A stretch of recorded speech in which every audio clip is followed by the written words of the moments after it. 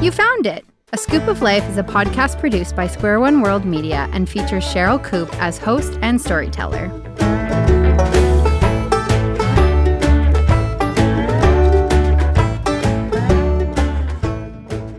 Welcome to the podcast called A Skoop of Life. My name is Cheryl Koop, and I'm thankful that you have taken time to listen. This podcast is a mix of one of my personal stories, sometimes a funny one and sometimes a more serious one, together with music from Canadian musicians, and then concludes with a brief spiritual insight. I hope that as you listen, you not only enjoy it, but sense God's deep love for you and how your story can intersect with His. And now, enjoy the show.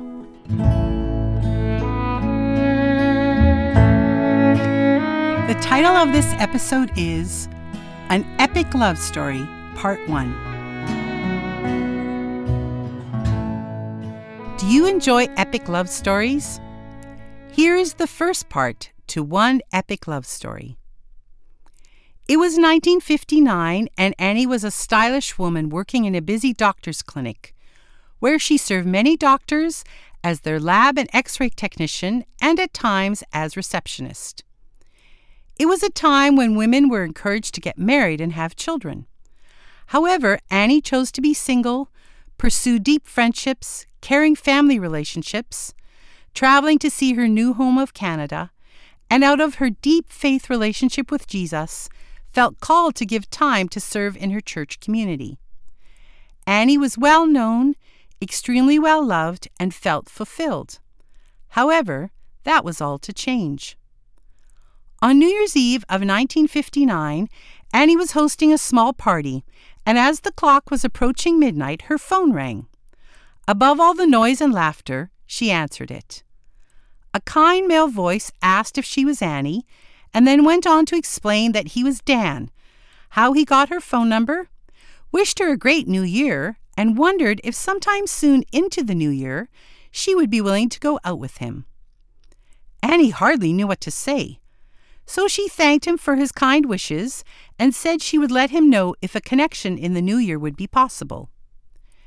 She returned to her party and found it very hard to focus on any of the festivities that took place for the rest of the night. Annie pondered the phone call, whispered a prayer, and wondered what 1960 might hold for her. Not too long into 1960, Dan called Annie again and wondered if she would be open to going out with him. Annie said she was busy visiting several sick people from her church community in the next few days. And so Dan quickly offered to be her chauffeur for these visits. His kind persuasion won her over, and so their first date was decided. When Dan arrived at her apartment, Annie could not believe how handsome he was. She was especially taken with his warm smile and twinkling blue eyes. Off they headed in his lovely car, and conversation flowed easily, which took Annie quite by surprise. At the end of the evening, Dan asked if they could see each other once again. Annie took a deep breath and cautiously said yes. Dan was not one to procrastinate when it came to something very important, and so he called Annie the next day. Annie was a little overwhelmed, yet delighted by his desire to see her again. On this second date, Annie decided she would let Dan know that she was very open to being a friend. However, promising anything more than that was a bit daunting for her. Dan let Annie know that he wasn't looking for a friend, but for a wife, and felt that they would be a great couple. After a few deep breaths and some timid smiles, Annie suggested that perhaps a little break from seeing one another was a good idea. She told Dan not to phone or come over to see her for 10 days. Annie explained that during this time, she was going to ponder his desire and pray for wisdom. You must know that Annie was wise in her hesitation, as there is a great deal more to this story. Dan was no ordinary man. Dan had been married for 23 years to an extraordinary woman, with whom he had 8 children, and his wife had died of leukemia, and he was left with all 8 children to care for. Although Dan's older children had been very helpful in the care of the younger children, Dan felt that these older children needed to pursue lives of their own, and now he did not want to go through the rest of his life without a spouse. So, as Dan began to ponder his future, he felt that several things needed to be in place before opening his life and heart to another woman. First, he would pray. Secondly, he would seek the advice of an older woman that had become like a mother to him. Third, he would see his doctor for a checkup to determine if he was healthy enough to get remarried. Dan prayed fervently. His meetings with his motherly mentor matched his desire to get married, for she felt that not only was it the right time to find a wife, but that she also had someone in mind for him to meet. And his doctor declared that he was very healthy to remarry once again.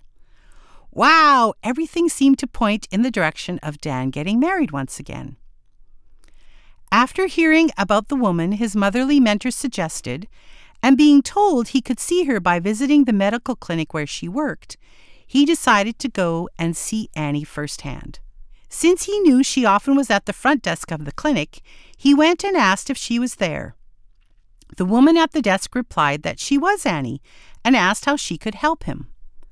However, when Dan looked at this Annie, he thought something must be wrong, for this Annie was very pregnant and had a wedding ring on.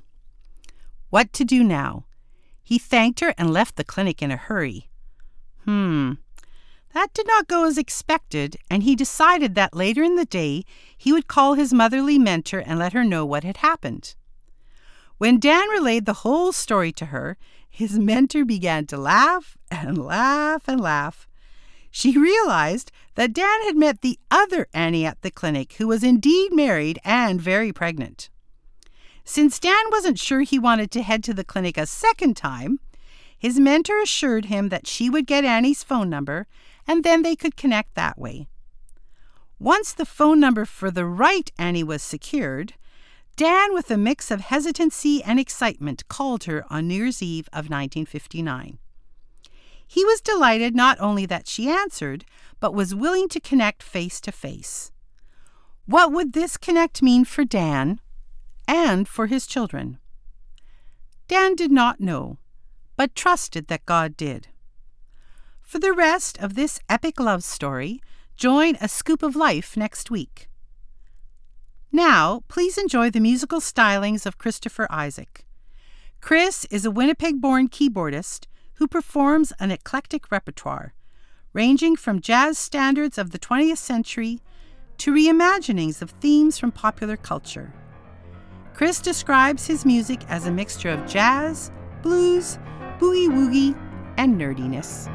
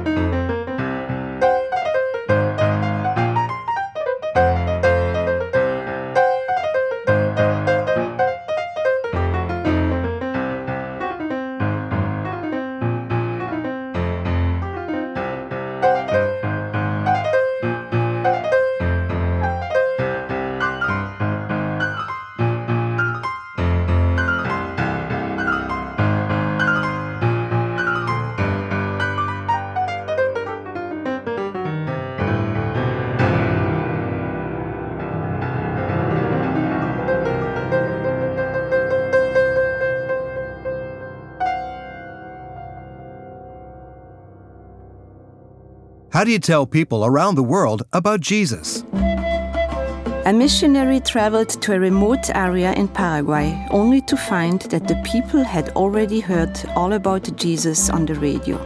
They were eager to receive Jesus as their Lord and Savior. Media reaches every corner of the globe. Why not use it to spread the message of hope through Jesus Christ? To help us spread the gospel, visit squareoneworldmedia.com. Waiting, waiting, waiting. Perhaps this is something that many of us can identify with, especially when attached to a love story. There are a host of stories from the Bible where people are waiting for something, just like Dan was waiting for Annie to answer him.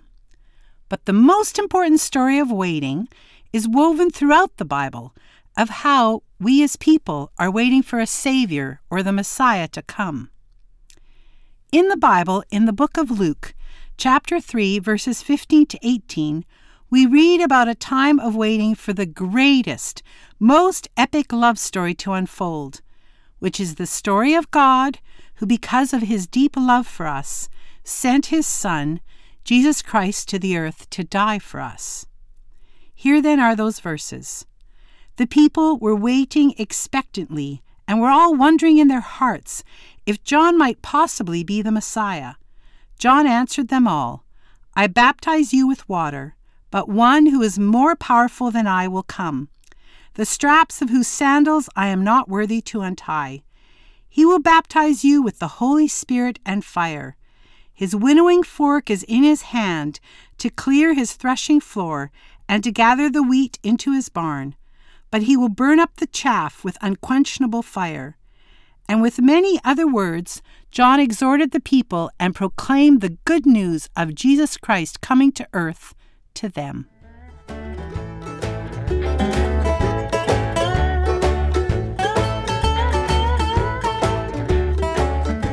Thanks for listening, and I hope you will let me know not only what you think of the show, but also something that may have resonated with you, made you laugh, or encouraged you.